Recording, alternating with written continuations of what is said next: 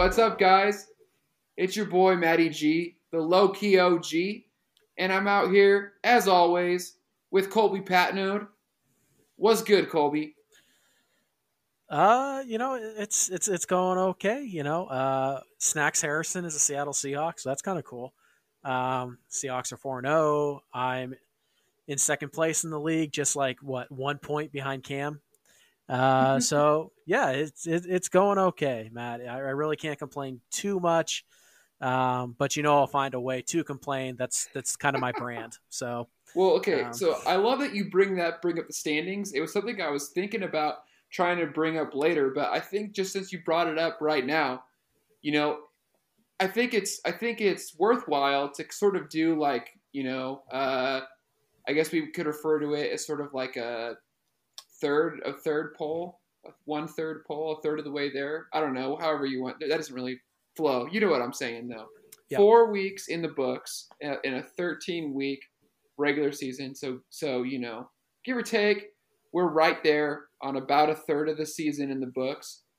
And it's interesting because as things were sort of developing here in the preliminary phases of the season, we didn't see really radical change until after this past week.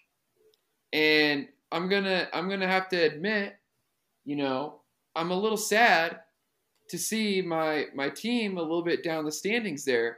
I was feeling pretty cozy up there in the top two teams, and now blink your eye, and somehow, some way, Cam is number one in the standings. I mean, riddle me that. I mean, sometimes people use up all their luck in the first few weeks of the season, and that's kind of sad. So, um, I No, think we no, we can all no, look at no, Cam's team and just kind of be like, yeah, not for long. So you have no respect for Cam's abilities in the fantasy game. no, I think you have to a certain extent. Obviously, he lost Saquon. That's huge, and you got to give him credit. He's rebounded from that very nicely. Uh, but he's made some, let's call them questionable trades, which we'll get to one of them. And yeah, he gets a little bit lucky here. Let's be honest. You talk about Robert Tanyan and he drafts Jonnu Smith. Did he really want Jonnu? I don't know. Or did he just take him because he's a tight end? But no, I mean, Cam's been active. He's been busy, and he's definitely doing some work here. Like it's not a fluky 6-2. He scored a lot of points. Uh, but I just wonder, if there's a cliff coming and if Cam is doing everything he can to avoid the cliff, or if he's just going at it full speed, hoping that he can fly. Sure. Well, I'm just saying I was surprised when I looked at the standings and I see Cam is at number one. We've got two new names at the top. Cam at one, you at two. Mm-hmm. Brian Kersley falls to three after sitting on top for basically the duration of, well, all of last season really, and now this season in the early stages here. Then we've got Steven, who's also at 6-2. He's in the fourth slot. Max and Isaiah have 5 wins. And if the playoffs started today, those would be your 6 teams. Because I've got the tie, I'm on the outside looking in. And that was because I tied the league median when I played against Derek a few weeks back. Or excuse me, I did not when I played against Derek. It was No, it was last week. Derek. Well, I What? tied with Derek for the league median, but I wasn't playing against him. Oh, right. Right. So I'm at 7 at 4-3-1. Tyler's got 4 wins. He's in the 8th slot. And then to round it out here, we've got Casey, Jake, Derek, Garza, TJ, and then Scott, who, TJ and Scott both got got off the L train last week, and added some W's, 2 for TJ and 1 for Scott. this last week. So Let just me. like I said on the league chat, no Right. undefeated teams, Yep. no defeated teams. I mean, depends on what your definition of defeated is. But let me ask you this, man. Okay. Mm-hmm. I think we can both agree that TJ got a Monday Night Miracle that is up there with the biggest miracles in league history. When Calvin Ridley, who entered the game, I believe, as wide receiver one, Mm-hmm. or the week as wide receiver one, got shut out by the Green Bay Packers, allowing TJ to get what he would have gotten the Matt win anyways, but allowing him to get a desperately needed 2-0 week. Do you think that's a bigger miracle, or do you think it's a bigger miracle to be down by 0.2 with Russell Wilson going against you on Monday Night Football, and Seattle generates a turnover with less than 2 minutes left, and Wilson kneels it 3 times for -3 rushing yards for -0.3 points to allow me to win? Which do you think is a bigger miracle? Is that what happened? Not this. It was a few years ago. We were still on ESPN, and I think if I'm remembering correctly, what actually happened was he kneeled 3 times, which gave us a tie, but I won bench points, which allowed me to beat Tyler, of all people. It was that crazy Monday Night Football game against Buffalo, where it was like 31-28 or something crazy like that. And Russell kneeled it 3 times, and it gave me the win because that's -3. God. So Well, which one do you think is a bigger miracle? honestly, I mean, I think that just given the fact that, because here's the thing, like, that sort of a thing happens sometimes, Mhm. and it feels like a miracle for sure when it's happening. I mean, what are the odds that the Atlanta Falcons, who are going to be airing it out because their defense can't stop anybody, what are the odds, number one, that Ridley would get no action, really? I mean, he had targets, but no catches, and really, there's a few things that are pretty remarkable about that. Of course, the fact that he had a goose egg, but besides that, like, how in the hell did the Packers manage to shut him down? I just don't understand it at all. Kevin King, baby. It's remarkable. It's really remarkable. I'm going to say that you're absolutely right to say that what happened on Monday night is one of the most miraculous things that we've ever seen playing fantasy all these years. Yeah, I agree. I mean, I got a 0 from Davante Adams, but he didn't play. So that's a totally different story. But anyways, before we get into the week in terms of the trades and the waivers and all of that good stuff, I want to give you an opportunity to give the people what they want. It's week 5. Tyler might call it hate week. I don't know how else he might refer to it, but it's Tyler versus Colby. I mean, it's must see action. Everyone's going to be watching in the app this week. The league chat's going to be blowing up, monitoring that matchup. And obviously, Tyler has pushed all his chips into the table. He's trying to get into your head. He's talking shit. So, do you have any remarks about the matchup? What you think about it? What you think about Tyler? His ploys that he's been throwing out here in the week leading up to the weekend here. What are your thoughts, Colby? I don't have any. I don't think about Tyler at all, ever really. I'm kind of concerned that he's so obsessed with me and beating me. It's not that hard to do. A lot of people do it. But yeah, I guess it's good to have passions in life, and Tyler's passion appears to be trying to get into my head, but I haven't thought about him at all, except for, when he texted me this afternoon to complain about the Saints injury report. So other than that, I haven't really talked to Tyler at all. I haven't thought about him at all. I see he changed his team name right here. That's a good one. I'll give him credit. That's funny. So, yeah, out of sight, out of mind, I guess. Maybe get some hobbies, Tyler. I don't know what to tell you. Fair enough. Well, we will see what happens this weekend, and Mm-hmm. I Best of mean, luck. there you go. There you go. So let's get right into this then. We're gonna rock with these trades first here. So the last trade that we didn't talk about was Cam and Jake's trade involving Joe Mixon. So October 1st, Cam and Jake come to an agreement here where Cam adds Joe Mixon, Anthony Miller, and Dan Arnold in exchange for Keenan Allen and Noah Fant. What are your thoughts? I like that Cam targeted Joe Mixon. I think that's a good buy low.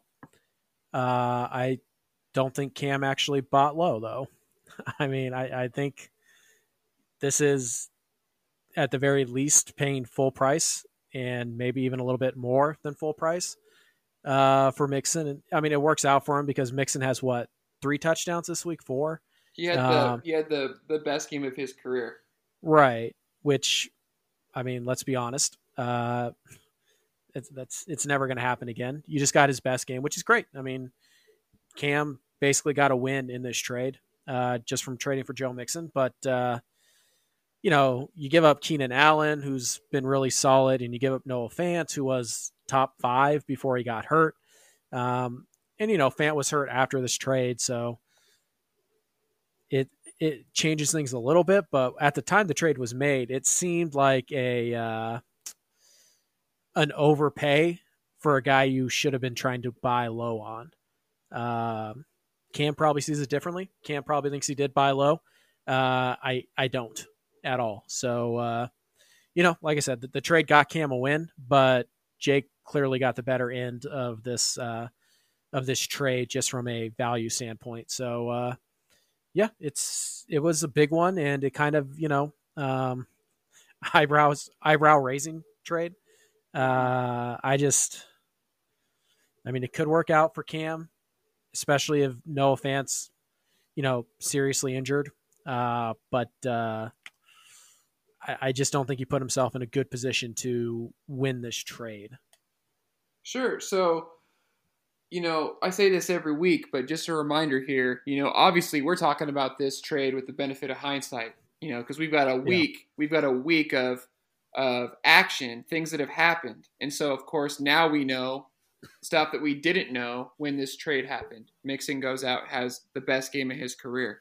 Noah Fant, it might have been hours after this trade, maybe the next day, gets injured, and he, I think he's supposed to be back week 6, if I'm not mistaken, but we'll see. In any case, when we get on here after the fact and talk about it, it's difficult. It is difficult, but it's important to try to keep your head where it was at the time. And so I'm going to keep it 100. And just like I said on the league chat at the time, and I agree, Joe Mixon was a great buy low. I understand why people would have gone out to buy Joe Mixon. But as I said, this is not how, in my opinion, this is not how you buy low. Unless you want to say as Cam, if Cam wants to say, you know what, I don't think that Noah Fant's start to the season is legitimate. And so I'm going to sell. Yeah. I'm selling high on Noah Fant and pairing him with Keenan Allen and pretty much forget about, Anthony Miller and Dan Arnold. It's really about Mixon for what Cam got in the deal.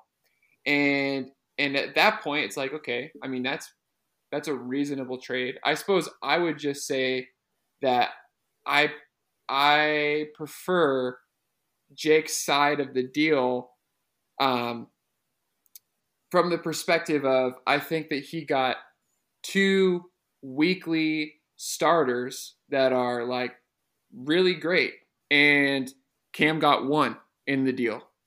And so that's why for me, I just kind of feel like if you're going to try to make a deal for Joe Mixon, I don't know that he didn't try to shoot lower than this before, But man, I would have tried. I would have tried really hard to shoot a little bit lower than this because I think that while Joe Mixon definitely has, the track record and the name value, that's going to make it difficult to truly buy low.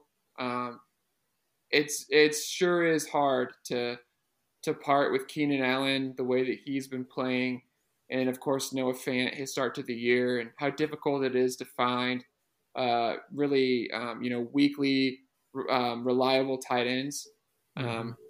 But granted, at the same token, Cam got a running back, a damn good one too. I know he's on a bad team, but the Bengals have been a bad team, and Joe Mixon has never been anything but good. So, Yeah, I would just say Cam's kind of all in on the Bengals.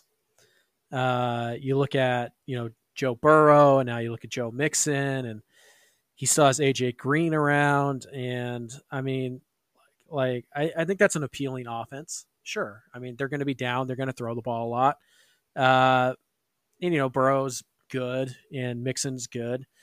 AJ Green, I think you're relying too much on AJ Green here, Cam.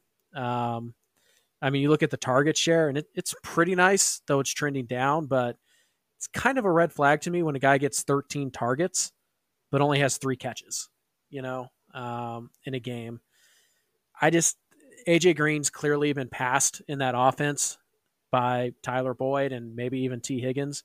So I think you're relying too much on AJ Green to be something he hasn't been for a couple of years. I feel like you're a little bit too reliant on AJ Green and Emmanuel Sanders, and to a lesser extent Alshon Jeffrey and Anthony Miller to kind of just cover what you lost, from Keenan Allen. Keenan Allen's a target monster who also produces, whereas AJ Green's just kind of been a target collector who hasn't done shit all year. So we'll see. I just think Cam's a little too confident in his number 2 wide receivers. Oh, Cam, but here's the thing though, on the league chat, Cam has made it abundantly clear that he is not at all confident. He sometimes, he's made some claims that, really come across as bravado when it comes to AJ Green over the course of the first month of the season here. But after this last week, he definitely opened up a little bit and was like, hey, I don't know what to think here, because it truly is going to be one of those things that's worth monitoring for the rest of the season, because I can't answer the question. I can't even try. When you're seeing that type of a target share, but you're not producing for fantasy purposes, you're not really converting on those targets, and you're not, he hasn't been efficient. It's one of those questions where you think, okay, well, so is AJ Green a buy or a sell right now? It's an interesting question, because I think a lot of people would say that he's a sell, but maybe if you're one of the few people out there that says buy and you get a reasonable deal on him and you're right, but who knows? Who knows? I can't tell you. I don't know is my answer. But you're right. They do have a lot of really interesting young receivers over there.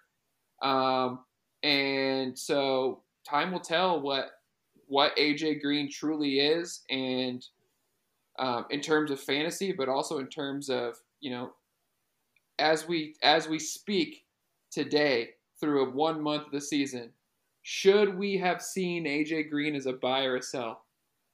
We'll find out. Yeah. I don't know. But it is worrisome. It is a little bit worrisome for sure that he is just not converting on those targets. And if that continues, then you have to think that he's no longer going to be seeing those targets. I mean, yeah, target share is already going down. Guys like Tyler Boyd and T. Higgins are kind of trending up. I don't know. I honestly wish that they would have traded AJ Green this winter or just let him go. Because I still think there's a pretty decent football player in there. It just Cincinnati just must feel like, no, like he's cooked. But whatever. We'll see what happens there. overall, I think Cam got significantly worse at 2 spots to upgrade at 1. And that math usually doesn't work out for you, but it absolutely can. So we'll see what happens with that trade. I just think, like you said, buying low on Joe Mixon is a really smart move, but Cam didn't buy low. Well, and the other thing too, I think my biggest grievance here, when I really think about it, you couldn't get something better than Dan Arnold. I bet you if you talked to most of the guys in this league before this trade happened, or frankly some of them even after it happened, and you said, "Who is Dan Arnold?" They couldn't tell you. That just goes to show you the caliber of player that we're talking about here. Dan Arnold, of all the players in the league that you could have acquired in a deal that you were getting rid of Keenan Allen and Noah Fant, you chose Dan freaking Arnold. I mean, you should Good probably riddance. you should probably put some respect on the 42nd wide receiver or 42nd tight end in fantasy. I mean, they grow really good football players out there at Wisconsin Platteville. So, no, I mean, I get it. Sorry. Cam needed a tight end back in this deal because we know how hard they are to find. But yeah, I feel like you could find somebody like Dan Arnold in free agency pretty easily. So I think that's my biggest grievance. Even if you weren't going to get a tight end in this trade, if you were going to get a different, you're probably right. Like, yeah, it'd be nice to get a tight end back, but if the best that Jake could have done at the tight end position for you was Dan Arnold, that's that's a no from me, dog. All right, moving on to the next deal here, and it was this happened Monday night, I guess. Yep. Yeah, so Monday night I was just putting some feelers out there, trying to make some things happen, and I guess I got lucky. I don't know. You tell me. So the first deal that I made on Saturday night was with Casey because, of course, every year I have to make at least one deal with Casey. It's an annual tradition. You're the only one that does. It's the annual tradition. And this year I traded Adrian Peterson for Brandon Cooks. So what are your thoughts on that? I think it's an interesting deal. I think the valuation is about right from both of you. From Casey's perspective, I get it, but Casey's actually okay at running back, right? Like there's very few teams who are actually like healthy at running back. Like they have 3, 4, 5 guys. But Casey's one of them. Derrick Henry, Todd Gurley, Le'Veon Bell. That's fine. Like Gurley and Bell might be past their prime, but they're still, pretty solid fantasy producers. Adrian Peterson's been good. I do have some concerns about how long he'll be the guy, quote unquote. But I get it. Casey's also got some decent wide receiver depth. Allen Robinson, John Brown, and Darius Slayton. Also Alan Lazard on the bench. I just think that honestly, the Brandon Cooks was going to be more valuable to him than Adrian Peterson will be, or would be. And then, from your standpoint, you're one of the guys who has the running back depth. And I mean, clearly you're not feeling good about Julian Edelman. Why would you? No, I'm joking. But I mean, yeah, again, you have some of that running back depth. So why not take a shot on Brandon Cooks, who plays with a very good quarterback. We didn't know this at the time, or did we? Bill O'Brien, was he fired at that point? He got fired. Wasn't it yesterday? That's a great question. Well, either way. Either way, yeah. I don't know. I think he was fired Monday night. Yeah, either way, changing of the guard. So we know that sometimes the new guys come in and they shake things up. So maybe that happens for Cooks here. Like I said, the valuation I think is fine on both sides. I think Casey would have been better off keeping Cooks, but I don't think that he got, the worst end of the deal here, if that makes sense. Sure. Well, so here's the deal. Um, a lot of people, it depends on the leagues you play in. I don't know if any of the other guys in this league play in a whole host of other leagues, but what I'll say is in a lot of your shallower leagues, I would not be shocked to find out or to hear that Brandin Cooks is on waivers.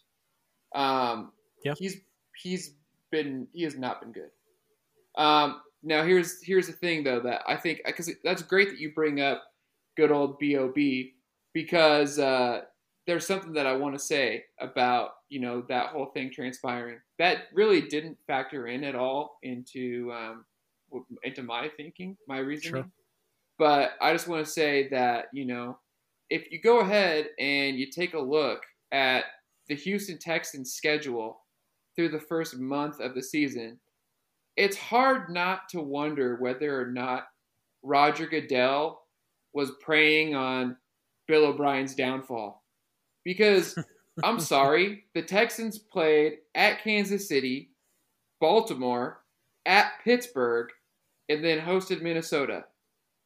Best case scenario, in my opinion, they're 1-3. Best case scenario. Maybe they beat Minnesota. Maybe. And I'm sure a lot of people would say, well, Minnesota's been terrible this year, Matt. Of course they should have beat Minnesota.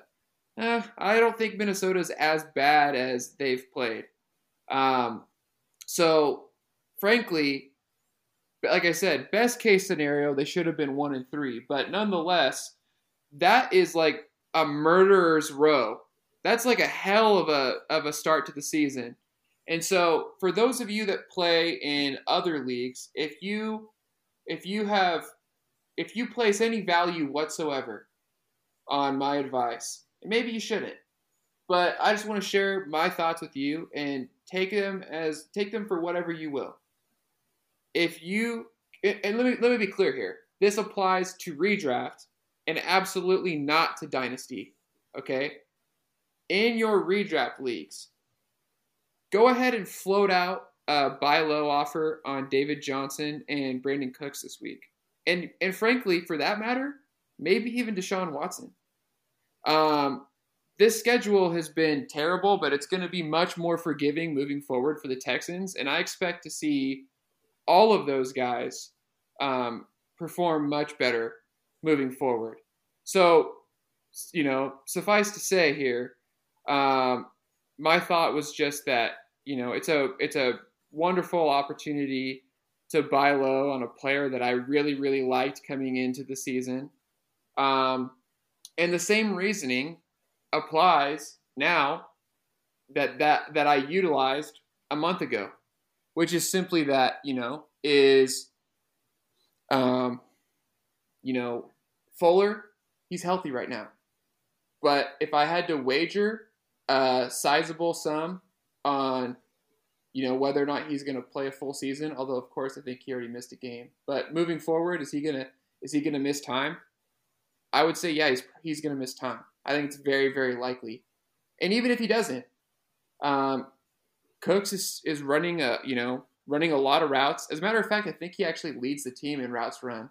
And I just expect him to, I expect him to see his stock definitely tick up moving forward.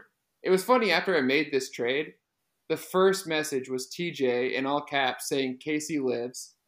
And then everybody wanted to just, rag on me. I've never seen such love for a 35-year-old running back in my entire life. Just remarkable, really, just remarkable. And yeah, AP's been good, and I think he'll be fine. I wouldn't be surprised to see him take the majority of the goal line stuff in Detroit. And he'll just be fine. If you need a flex running back in a pinch or whatever, then like AP, you throw him in there and you have a shot. You have he's been doing nothing but exceeding expectations for years now. And not that this matters, but let me just float this little ditty out there too. I'm pretty positive that AP was either my last pick in the draft or the pick before my last pick in the draft. I think it was the pick before my last pick in the draft.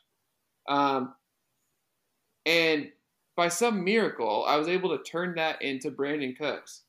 But I get no love at all for it. It's just great. It's just great. But this is what happens when you focus on the right details. So, yeah, that's okay.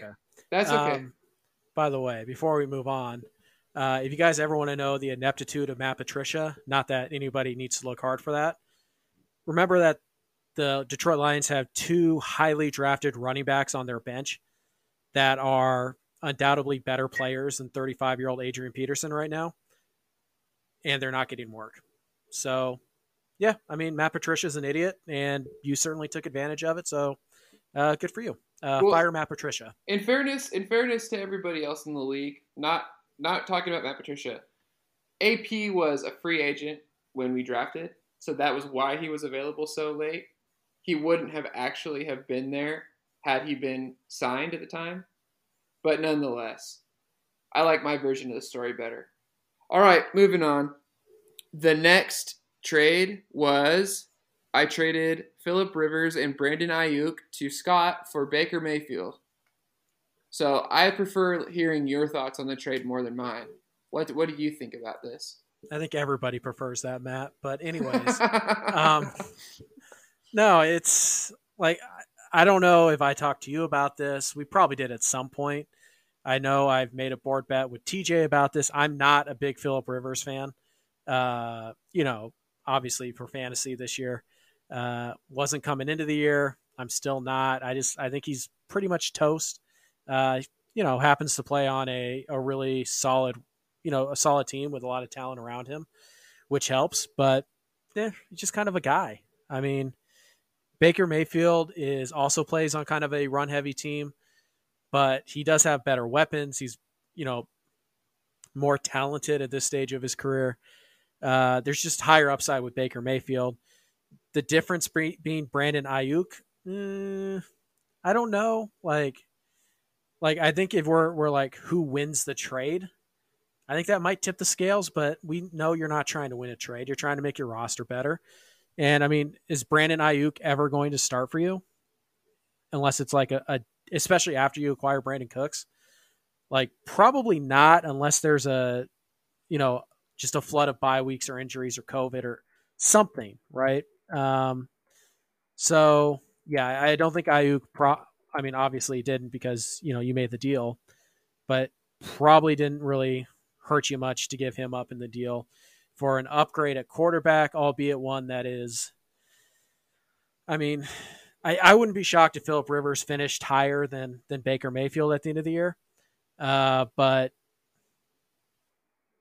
it's probably not likely. That's exact. It's funny because that's literally what I told Scott, and I think a lot of people when they talk trades with people, they try to negotiate in a manner that is maybe sort of conniving, disingenuous. Not me. I told Scott literally what you just said. I'm like, honestly, man, I'm just in on the Browns this year. I like Baker Mayfield. I've always wanted him on my fantasy team, and I've never had him on my fantasy team, at least not in this league. And so anyhow, I told him I wouldn't be shocked if Rivers actually finishes the year as a better fantasy quarterback than Mayfield. This might be an ill-advised move, but in the end, I think that the difference between Rivers and Mayfield is, in all likelihood, probably negligible. I just wanted an excuse to watch the Browns, and also, I agree. I do think. I think the weapons that Baker has around him give sort of this illusion that perhaps maybe he has more upside. Now, we didn't know this at the time that this trade happened. One thing that I do kind of wonder about, although I suppose that this is just sort of dreamscaping. With the injury to Chubb, you do have to sort of wonder, like, maybe they're going to throw a little bit more. Maybe. I mean, Yeah. Both Kareem Hunt and Dearness Johnson are, pretty good pass catchers, especially Hunt. And, and maybe they still want to run the ball, and Kevin Stefanski is what he is. He wants to run the ball. They've made that abundantly clear in the opening month of the season here. But I don't know. I sort of wonder, maybe the Browns might let Baker bake. Let Baker bake. That's all I have to say about that.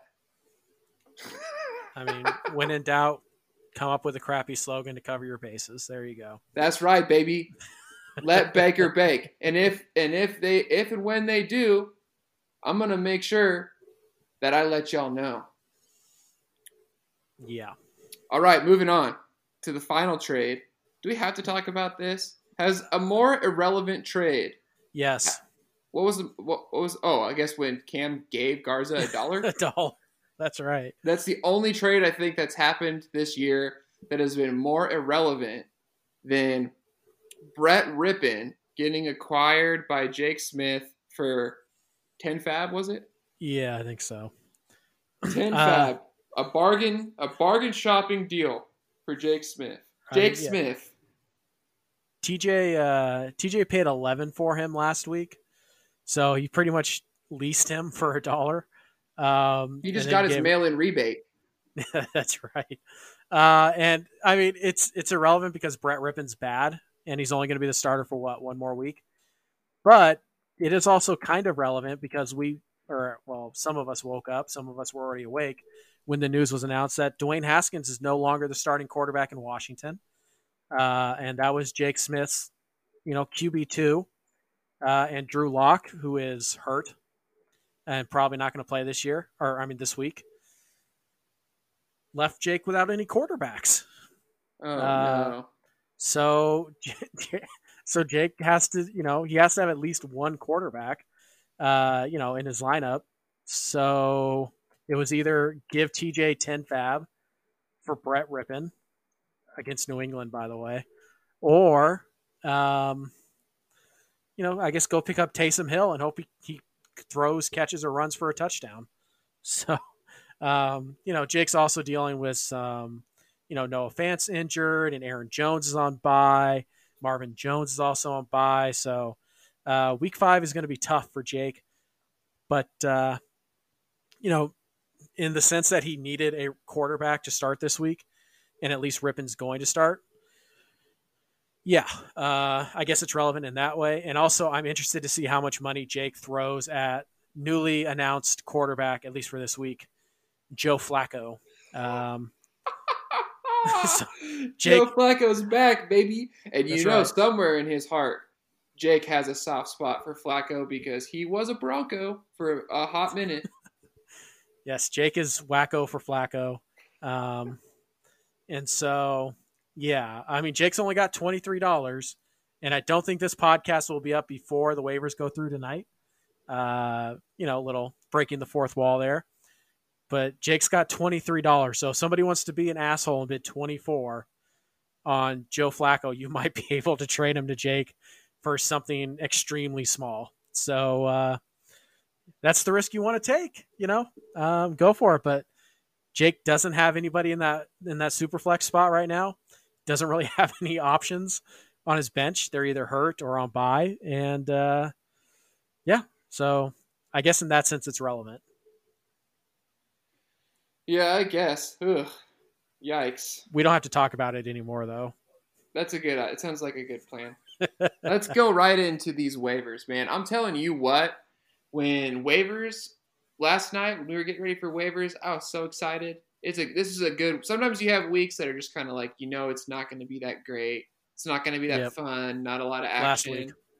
Yeah, exactly. But then this week, man, we had some action. You knew we were going to get some action. So, oh yeah. So let me just say, before we really get too too deep into this. I'll just hit these first two real quick. TJ, who was Mr. Moneybags over here for a while, and finally he opens up the bag and just starts throwing it all over the place.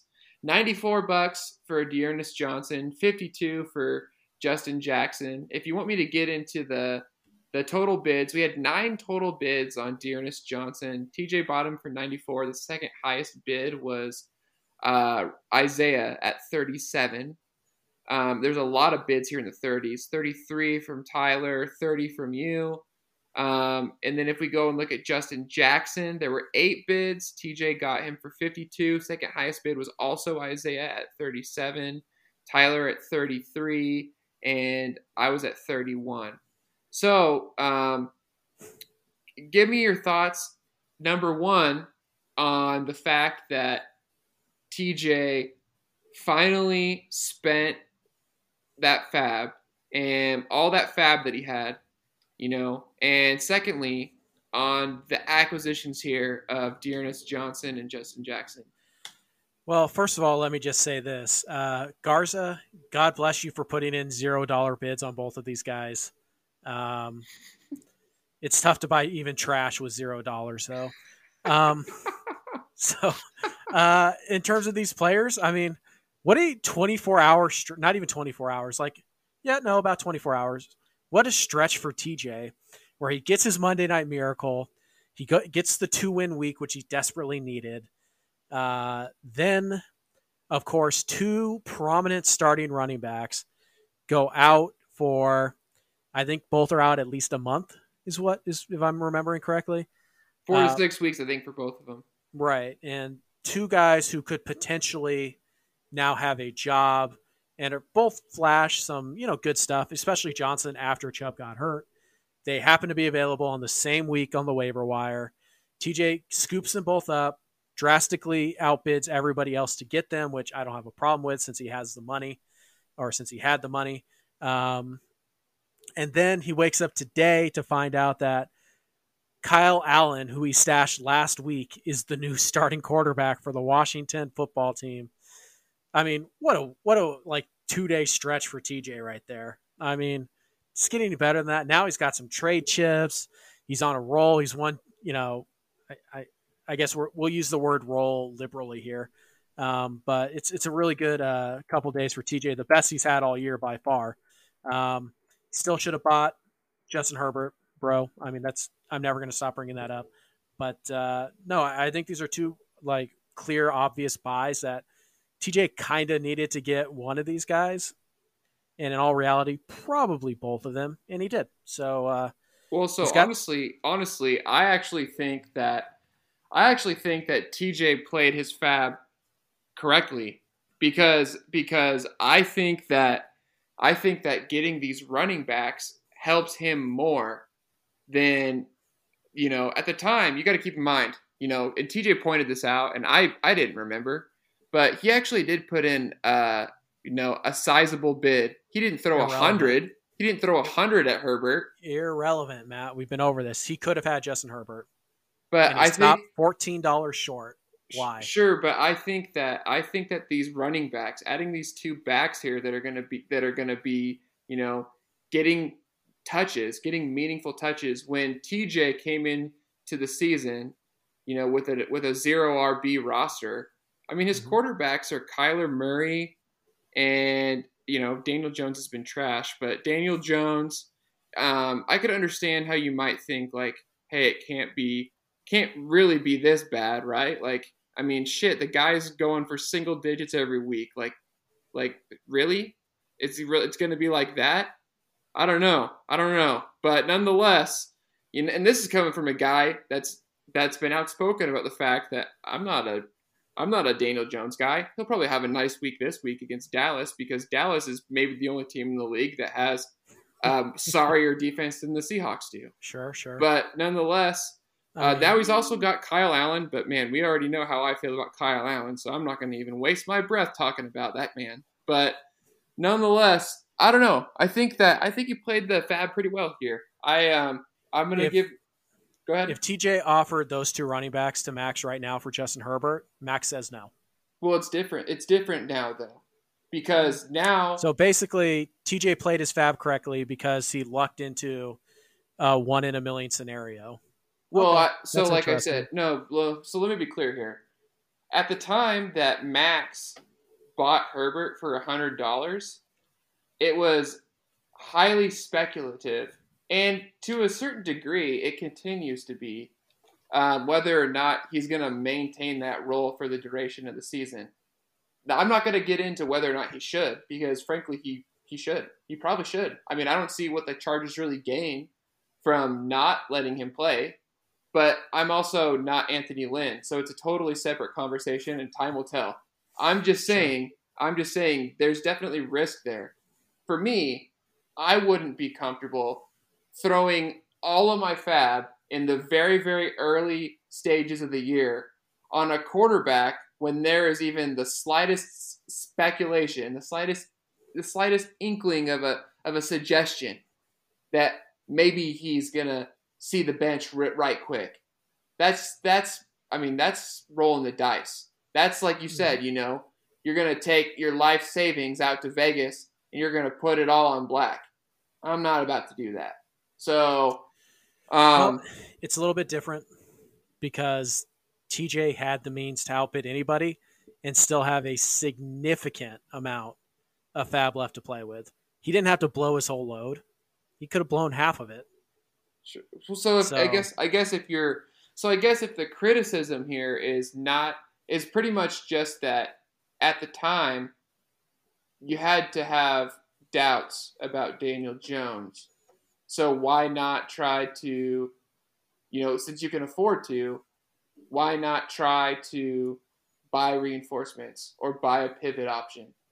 Yeah. I guess I hear. By the way, no, because TJ thought so too, because he went out and he started Brett ripping over Daniel Jones last week. Come on. So whatever. Anyways, we're rehashing an argument that we had 3 weeks ago now. Yeah. Sorry, that's my fault. TJ, you had a good week on the waivers. I like what you did.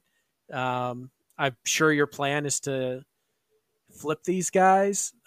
Maybe you start them for a week or two if you need it, but I think ultimately your goal is probably to trade these guys. And there's some teams out there who they're gonna have interest in D'Ernest Johnson. So I mean, yeah, it's a good week for TJ on waivers for sure. I guess. Well, yeah. Okay. Anyways, no. Yeah, I agree. I thought that I kind of figured coming into the week, since he had so much money, so much fab, that in all likelihood he probably was going to net both those guys. But man, when you have a week like this where you get that much action on one or two players, that's fun. But it doesn't stop there, because I feel like there was some other interesting buys, and there's two in particular I want to talk about, and they're the next two. So you acquired Tim Patrick for 25 fab. Casey was the second high bid there at 22, so you barely edged him out, but you did get your guy. So what do you see from Tim Patrick moving forward here? First of all, let's not call him my guy. He wasn't. I had higher bids on I had higher bid on Johnson. So I mean, he wasn't my number one, but Patrick, to me, like, Cortland Sutton's out for the year. Noah Fant's going to miss at least this week. You look at the snap percentages from Tim Patrick this year: 85, 65, 85, 75, averaging about 6 targets a week. Actually about 5.5 roughly. He's caught a touchdown in each of his last 2 games. He just went over 100 yards against the Jets. So, I mean, come on. So, but yeah, it's kind of a dart throw. It's, I watched a little bit of him. I watched some of the highlights of him, I should say, because there's no way I was sitting through that entire game against the Jets, and the snappers, he's getting the snaps, the target share I think is going to go up slightly. And they got to throw it to somebody other than Jerry Jeudy. So I just took a shot. I've had pretty decent luck on these type of wide receivers. And and 25 I thought was a good solid bid, just because I figured that anybody who is going to be possibly a number 2 wide receiver in an offense that's probably going to be playing down quite a bit might be worth rostering. And so I thought maybe somebody would bid aggressively with me, and Casey did. So I don't know if this is an aggressive bid or not. I don't know. Oh, I think it is. Because Okay. the way I look at it is not even in terms of fab dollars. The way I look at it is in terms of percentage of your budget. You threw a Right. quarter of your budget for the year at Tim Patrick. That's aggressive. Right. That's aggressive. I mean, I threw 17% at Russell Gage, and until last night, that was working out great. So, or 2 nights ago, that was working out great. So, yeah, I'm fairly aggressive on Fab. I think it's interesting. You go back last year where I threw down the 20 or whatever it was on Carlos Hyde, and I threw down another 20 on Minshew. I'm fairly aggressive, but I'm not, Scott throwing down $80 on who was it, Philip Lindsay a couple years ago, which totally worked out. I mean, I'm not throwing $94 on one guy, but I'm definitely willing to throw 10, 15, 20, 25% on my fab on a couple of guys. I don't know. Um, I don't know that anybody will ever have as much luck as Scott. He got off. It was a bank heist yep. that evening. $80 for Lindsay, 20 for Eckler. I mean, I feel like I should have had Eckler, but whatever. The greatest fab weekend in the history of waivers. He needed it too because he drafted Royce Freeman in the second round. So good for him, I guess. Luck beats out stupidity sometimes. But no, yeah, like I said, Tim Patrick's he's a dart throw. But I think he's trending in the right direction. So I was willing to take a shot on him. I was shocked at how low Sleeper's projections were on him, and I thought there was a chance that somebody might try to sneak him through the waivers, and I do think that did influence some of the bidding here. You see Brian at $10, I was at $8, Scott was at $7, and that's just because his projection for the week, I think they recently updated it, but it was low. It was really low. It's looking like right now they have him at like 6.5, but I think it was even lower than that. Right. Well, I mean, with Brett Rippon throwing you the football against the New England secondary, I get it. That's fair. Yeah, that's fair. I don't know. It's fair. I see all the same things that you do, though. You look at these snap percentages. He played really, really well against. I know it was the Jets, but even the week before, they're looking at him in the red zone, and he's 6'4", 215. Opportunities there. I don't know. He's an interesting player. I think that could be one of those really quiet. He's not, even if you look around the fantasy landscape, he's not getting an outrageous amount of buzz, coming into the week for waivers. And I think he's totally worth a shot here. So the reason I said he's your guy is because when somebody's willing to throw 25 fab at a guy, clearly that's an aggressive play. They want to acquire him. And honestly, that's a shot worth taking, in my opinion. We've seen enough of the season to where we can start trying to sort of reassess what we thought coming into the year, but there's still enough season left to where if you gamble and you win, it could pay off, it could pay off dividends. Right. And it's worth noting that I'm still in the top half of the league in terms of fab. Like, I still have some money to spend here. So, I felt that was worth the risk. I mean, you haven't spent any yet, and Steven's only spent 5. And I mean, so there's definitely some guys who can just flat out outbid me. Derek's only spent 7, but most of the rest of us are between 0 and 45. So the reason I haven't spent any is not for a lack of trying. It's just that whenever, these players are going for a lot. I also had an aggressive bid on Herbert. I bid maybe not overly aggressively, although frankly I felt like it was pretty apparent TJ was going to win D'Ernest Johnson and Justin Jackson. But I threw 23 at Johnson and I threw 31 at Jackson. So, I mean, not the 94 and 52 that they went for. But in any case, all right. And the last acquisition here that I felt was really noteworthy was Renfroe, Hunter Renfroe. Mm-hmm. Brian adds him for $8, and the other bids were $3 from TJ and $2 from me. Do you have any thoughts on Hunter Renfroe? He had a really solid end of last season.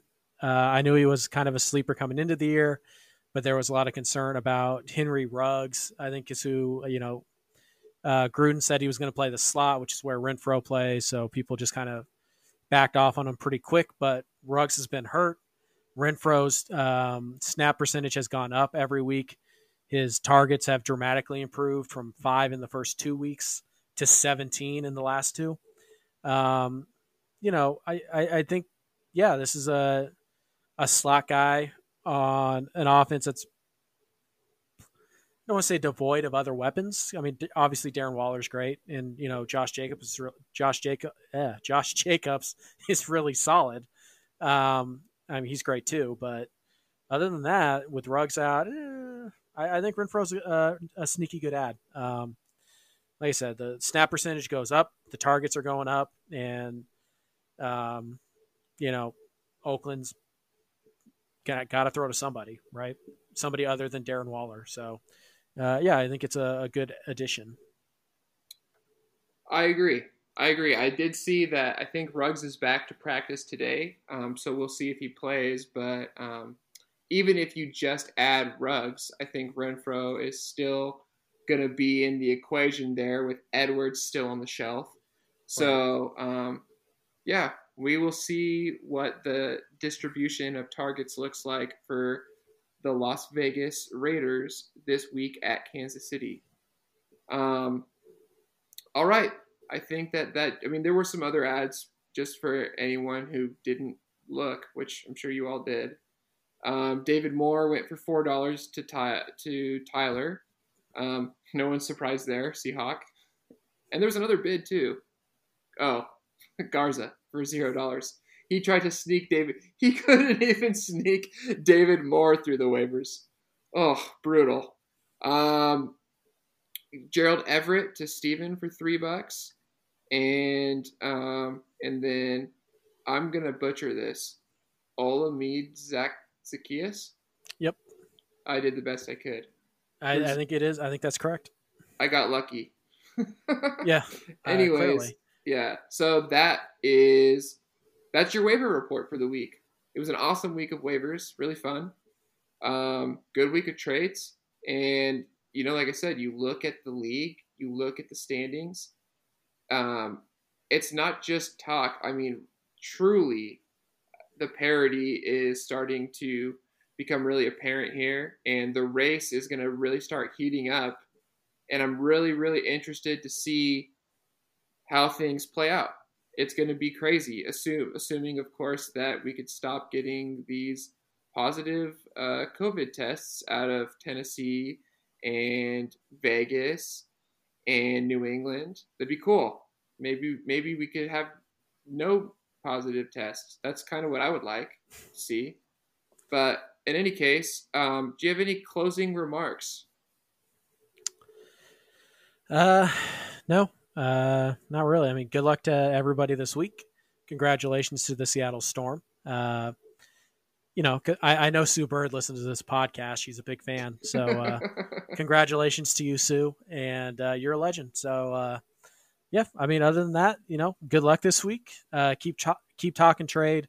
And Garza, I will happily donate $5 to your Fab pity party on one condition, and that condition is that you trade me Austin Ekeler for it.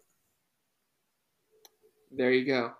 Well, time will tell. Good luck to you with that negotiation. All right. Well, that does it, I suppose. So this is your boy Matty G, the low-key OG, the Omega-3 Poppy, reminding you, as always, to keep it OG, get your Omega-3s, and go Hawks. Go Hawks.